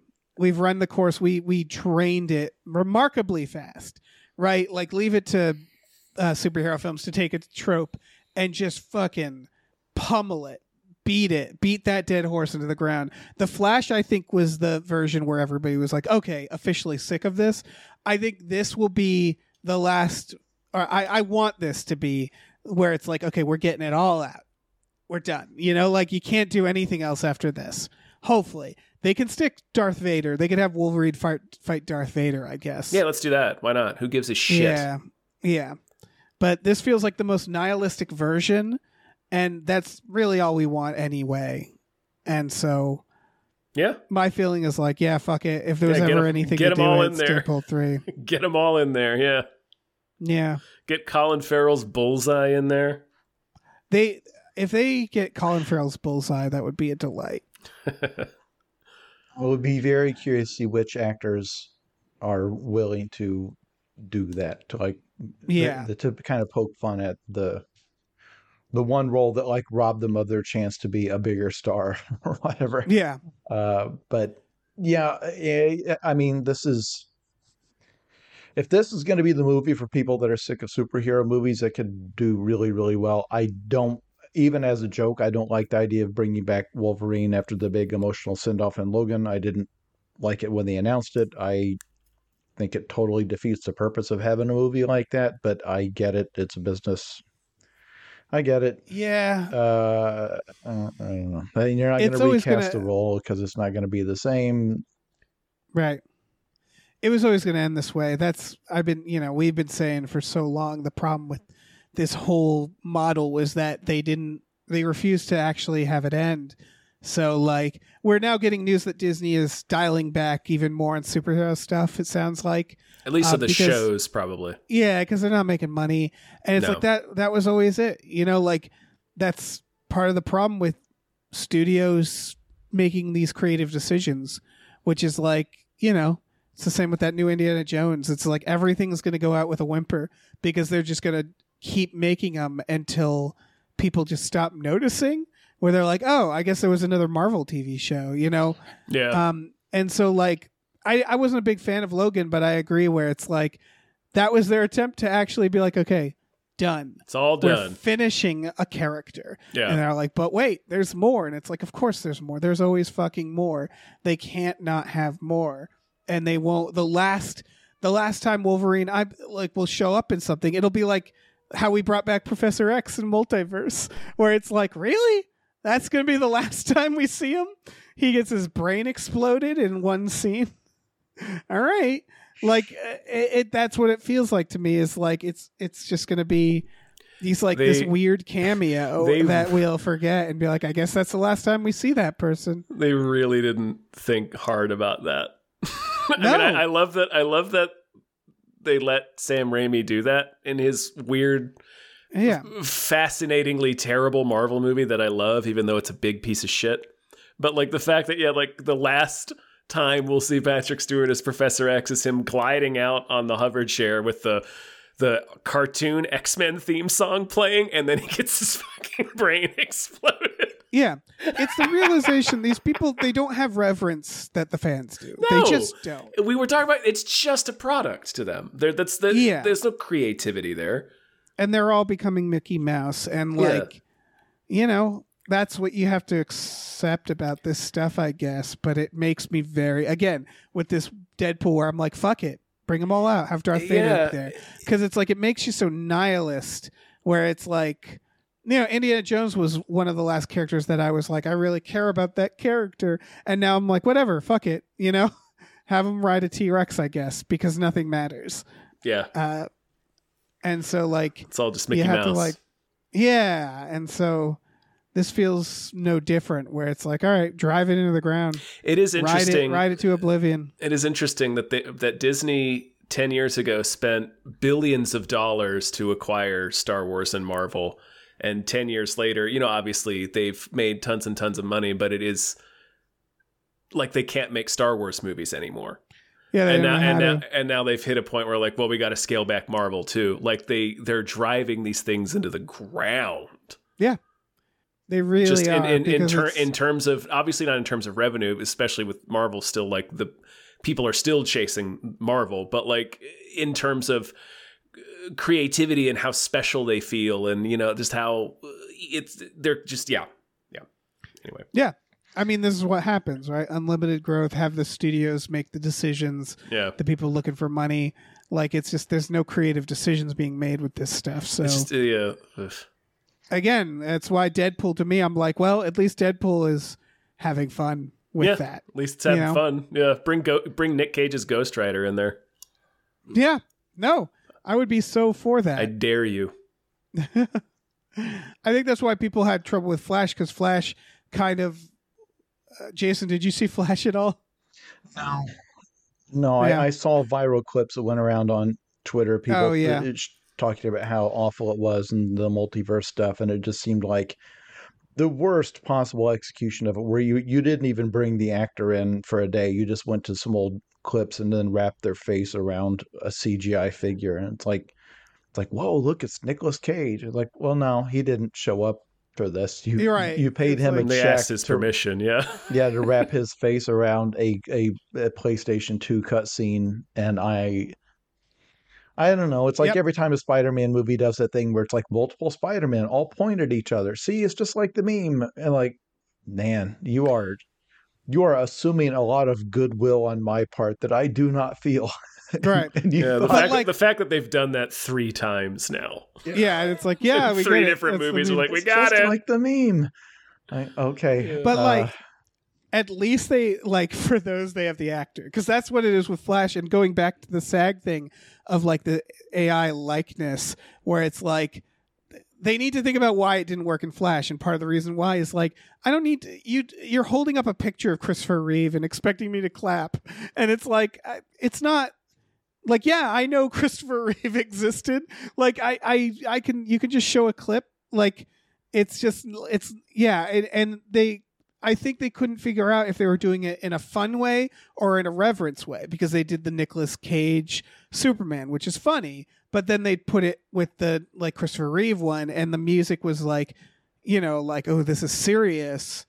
And so like, again, it's like, all right, if you're going to do this shit, you might as well just like it's worse if they treat it with reverence, in my opinion, where they're like, look at what we did. It's like, you didn't do anything. Well, no, the interdimensional rift has caused Christopher Reeve's Superman to get diarrhea. Oh no! John Williams score kicks in. Oh, now he's jerking off for some reason. Why Superman? And he's totally abused whatever. We believed in you. Whatever fine print they got his estate to sign off on, and they just. Oh man, that would be amazing. Stop eating those babies, Superman. Just chewing his way through a daycare center. Yeah. Dun, His dun, jaw dun, just- dun, dun, dun. Yeah, fuck it. Yep. Like the Meg So- just opening his jaw wide and all yeah, sorts have of Jason babies. Statham fucking Yeah, have Jason Statham fight Superman. Gives a shit. Statham v Superman. Yeah. Oh man, I'd watch the fuck out of that. Yeah, hell yeah. Yeah. So we got this Barbie Oppenheimer double feature thing that people have been talking about. Yeah. I just think it's funny because like we love the memes. We love memes, folks. But like there isn't an intersecting audience for this, right? Like it's funny that they were framing it as like a competing thing, and it's like I don't think they're competing. Probably not. And Christopher Nolan, There's they gonna tried be to make him out to be obvious- mad about it, but his interviews are like, I think it's great. Movies are back, and it's like, yeah. The movies are back. It's just a meme. Yeah, it's just a meme. They asked Tom Cruise about it, and my favorite celebrity interactions. I don't know if other people are aware of this. If anyone on a red carpet or in an interview asks Tom Cruise about a movie that's not his own, like a movie that he's going to go see or has seen, it's clear he does not watch movies, which I understand. He probably is working nonstop. Like I don't read that many books. Like it's just I don't have time. Right. But he will never just say. Obviously, he cannot say, "Well, I don't go see other people's movies," because that makes you sound like a dick. So he just starts talking and starts riffing, and so there's a great interview transcript from like 5 years ago where they asked him, like, well, what was your seminal movie moment? Like, what was the movie that made you fall in love with cinema? And he gave like this 800-word answer. It's like, well, film, I can't name just one because really my whole life has just been film and just the fantasy of the way film sweeps you up and it's like an elementary school child trying to fake his way through an essay. And he always, it's the way some of us will panic if we're at a new job and they ask you like, well, what are your hobbies? And you can't, in that moment, you can't think of a single hobby. Even if they ask you your favorite food, like, I can't think of a food.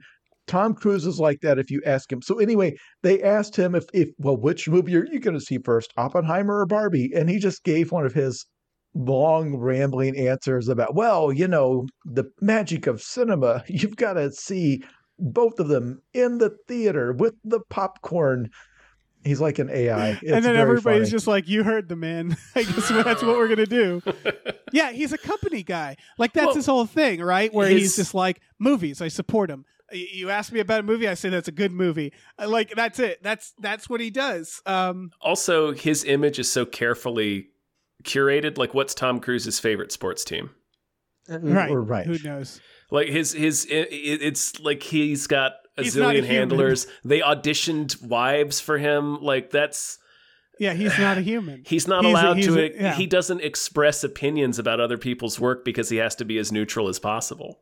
Right. He has a Twitter account that's clearly just run by a PR person, but it's in his voice, and it's always just like, who's excited to go to the theater this weekend? To the movies, yeah. It would be amazing. Eat some popcorn. An actual Tom Cruise Twitter that he actually updated at 3 a.m. while drunk or whatever would be spectacular, where he's just sitting there watching Bake Off or something. It's like...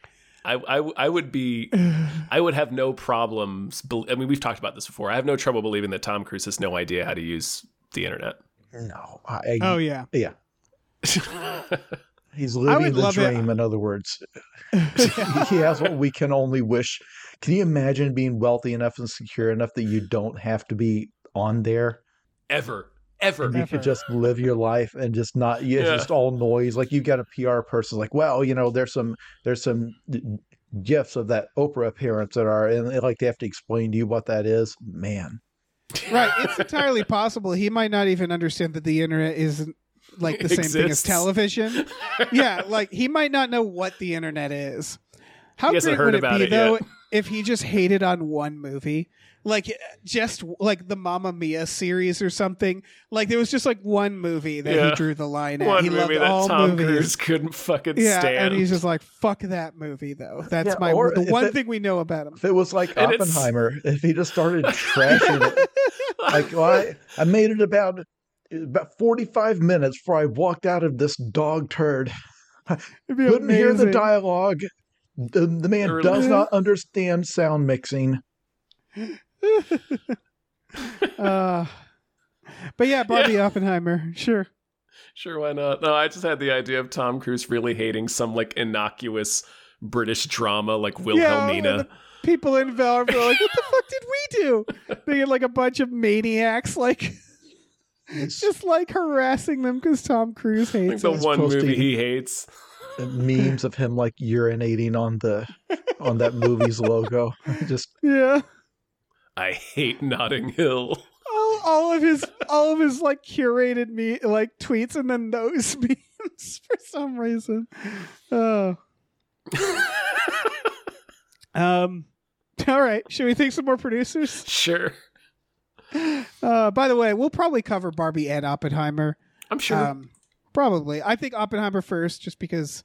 Let me tell you, I already got tickets for it because that's the other thing I just want to say, which is really funny, is I'm seeing it at the Chinese theater in IMAX because I'm like, I gotta see Oppenheimer in IMAX. But like, it's like a biopic drama. Like, it's very funny to me that Christopher Nolan is tricking everybody into seeing his like war thriller drama like it's the next Marvel thing, right? Because he's just like, see it in IMAX. It's the event of the summer. I think it's going to be like scenes of hearings and like people in rooms talking about science, right? I mean, there's going to be a few detonations, but otherwise, yeah. Yes. Oh, yeah, there will be for sure. But like, it's mostly going to be people talking. There's not going to be a car chase, I can tell you that. The trailer and the stuff they've released makes it sound like it's going to be a lot of post-war, like, he's I assume most people know he was accused of being a communist later, and it was a whole thing. If they cover the actual Manhattan Project and the process of that whole process was nuts.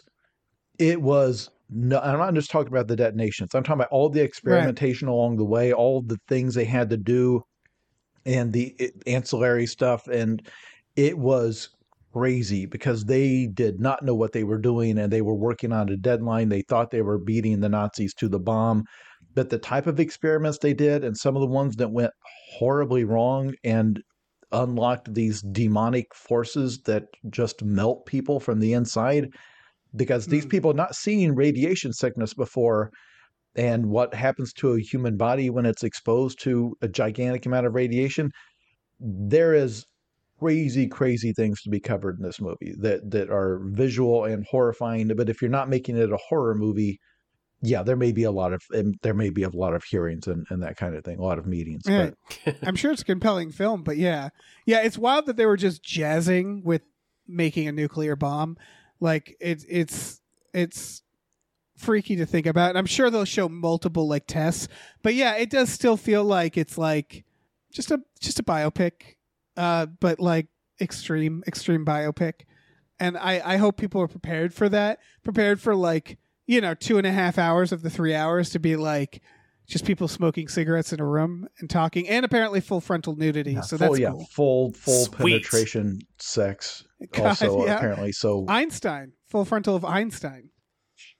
All right. Thanks to producers. Yeah, let's do it. Just thinking about Einstein's hog. Oh yeah, the hair is gonna look the same down there, right? Yeah, It's gonna be that Yeah, of course. sticking out its tongue. Why even do it otherwise? That's gonna be an Oppenheimer. Yeah. All right.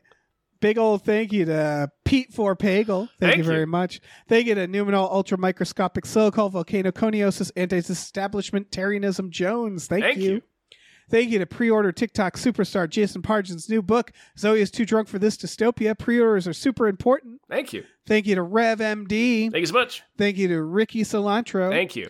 Thank you to Rosemary's Baby from Eraserhead. Thank you. Thank you to Screaming Horse Pyramid. Thank you. Thank you to Sorry Cop, world's most laughable centrist. Thank you. Thank you to Steven. Thank you. Thank you to the conveniently placed self-destruct button on the top of every baby's head. Thank you so much.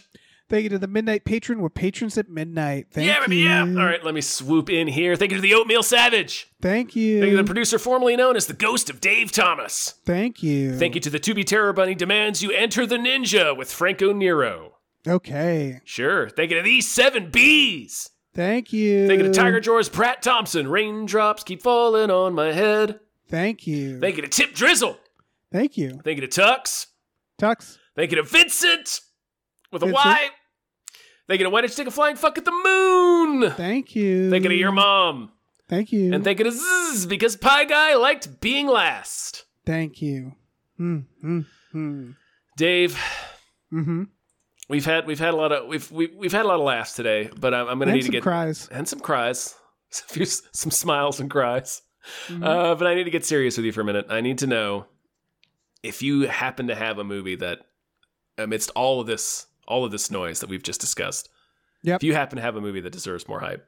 Yes, the answer is yes. That movie. You're like the J. Robert Oppenheimer of 2023, Dave. It's true. They're all gonna say that about me. Yeah, you're about to change the future. Mm-hmm. Okay, so this is a movie called Suitable Flesh. This is coming out probably this year on Shudder. We're not quite sure when. It's I think it's doing like festivals right now, but I know Shudder has got it. Let's start with the fact that it's based off an H.P. Lovecraft short called The Thing on the Doorstep. It was adapted by Dennis Pauly. How do you say his last name? Well, it doesn't matter. It kind of matters, but he's the writer of Reanimator and From Beyond. So you got that. Barbara Crampton also happens to be in this. Also Heather Graham. It is being compared a lot to the work of Stuart Gordon, who is the director of Reanimator and From Beyond, and also Robot Jocks. That said, the people making those comparisons are saying that it is its own thing. It's just that it's of that time, specifically a body horror that's also like erotic, which is a lot of Stuart Gordon, right? Like that was Reanimator and From Beyond. So it's about a psychiatrist who becomes obsessed with a patient with a personality disorder. And then I guess that leads to the occult. And I'm guessing some sort of portals might open. You see in the trailer that we're going to see some gnarly ass stuff. It's one of the reviews says this may be the only horror film that invokes the Red Shoe Diaries and Cthulhu equally. So that's where we're at. Sexy Lovecraft, Stuart Gordon. These are all, you know who you are. Once again, if you're listening to this and this makes you excited, Suitable Flesh. My goodness. What do you guys think of this? I mean, that's me. When you said you know who you are, that's yeah. me. Like, I love the Stuart Gordon Lovecraft movies. I haven't seen Castle Freak yet. That's the only one I haven't seen. I need to see that. But so yeah, I'm pretty excited for this one. The story is really cool. Like, this is one of the freakier ones. Good. And it's as best I can tell, it's like every Lovecraft thing. It is extremely loosely based on the story, but it's still the same basic premise of swapping bodies with people. Right. And yeah, I'm into this. I like the cast. I like that we got Jonathan Sheck in there from That Thing You Do. Oh yeah. And a little horror film called The Washingtonians. Nice. About cannibal George Washington, if you ever saw it. No. Yeah.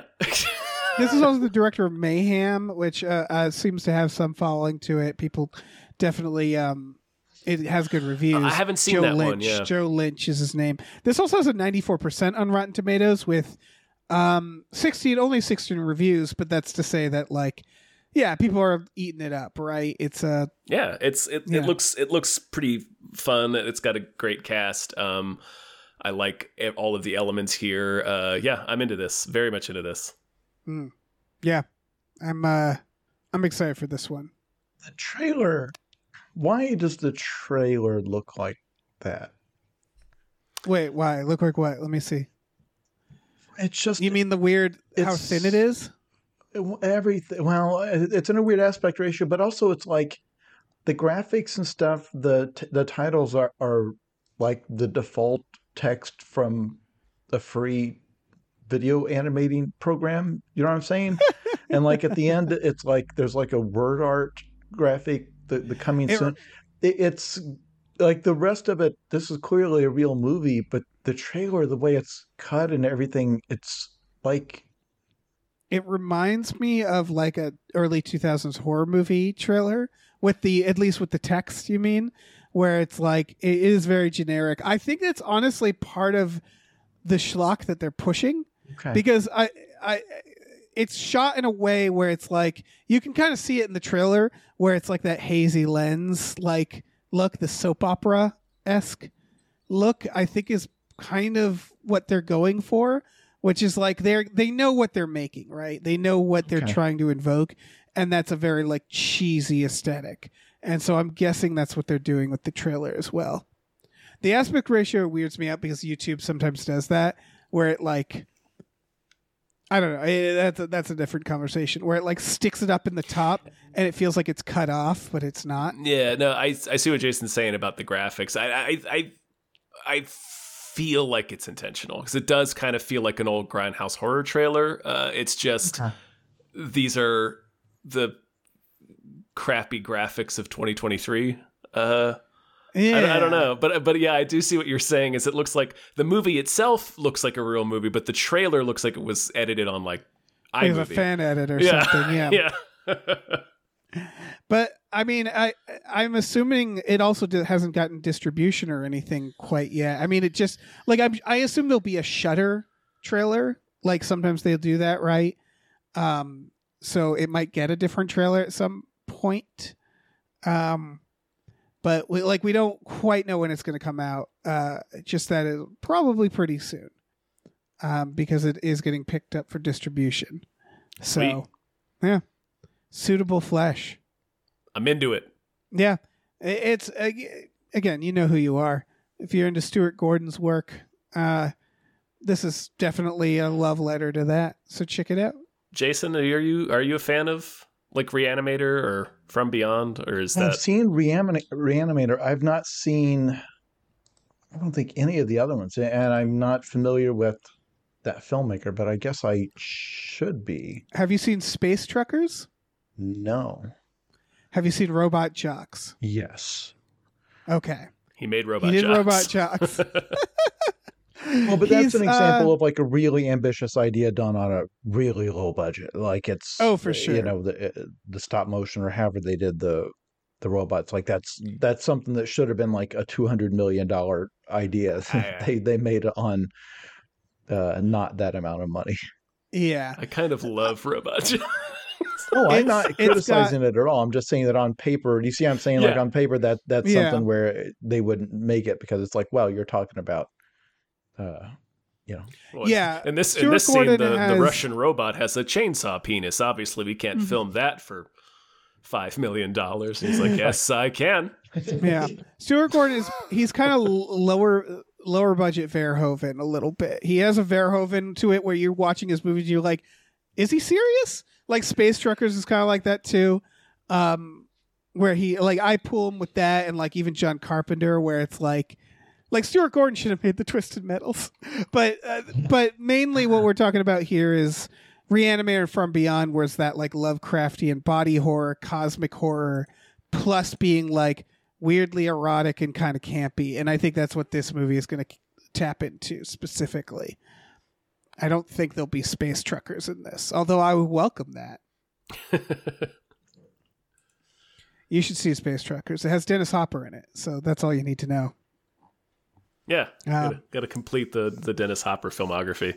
For sure.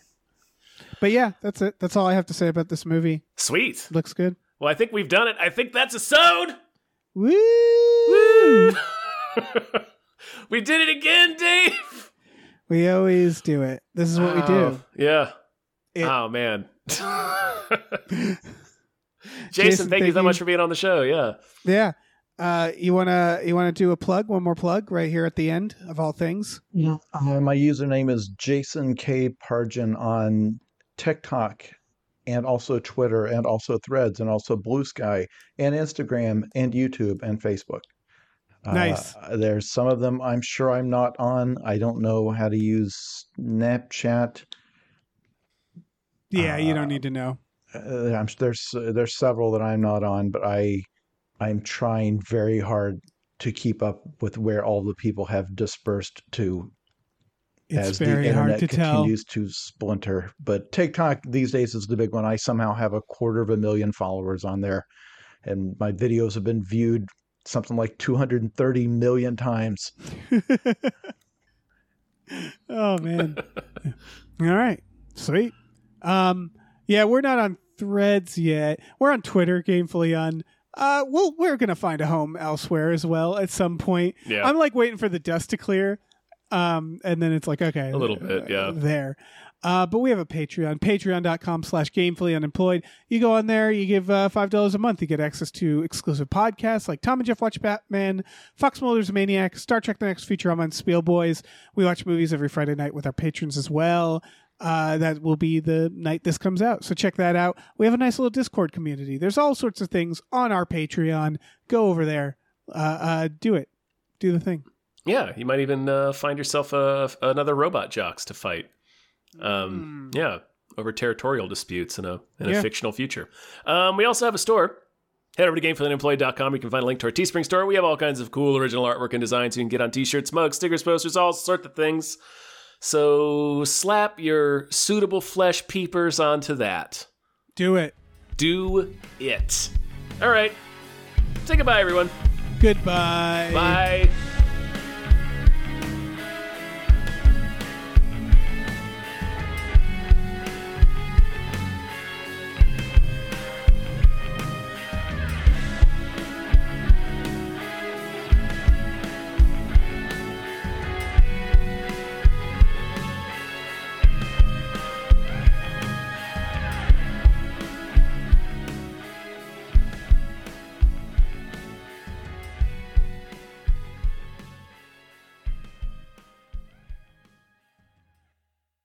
Our music is produced by Chris Corlew. You can follow him on Twitter at @thecorlew, Corlew, and find more music at shipwreckedsailor.bandcamp.com. Our channel artwork is produced by Michael Vincent Bramley. You can find more of his artwork at instagram.com/mvbramleyart. Our episode artwork is produced by Justin Brown. You can follow him on Twitter at Justin T. Brown and find more of his artwork at artnessbyjustinbrown.com and justinbrown.info.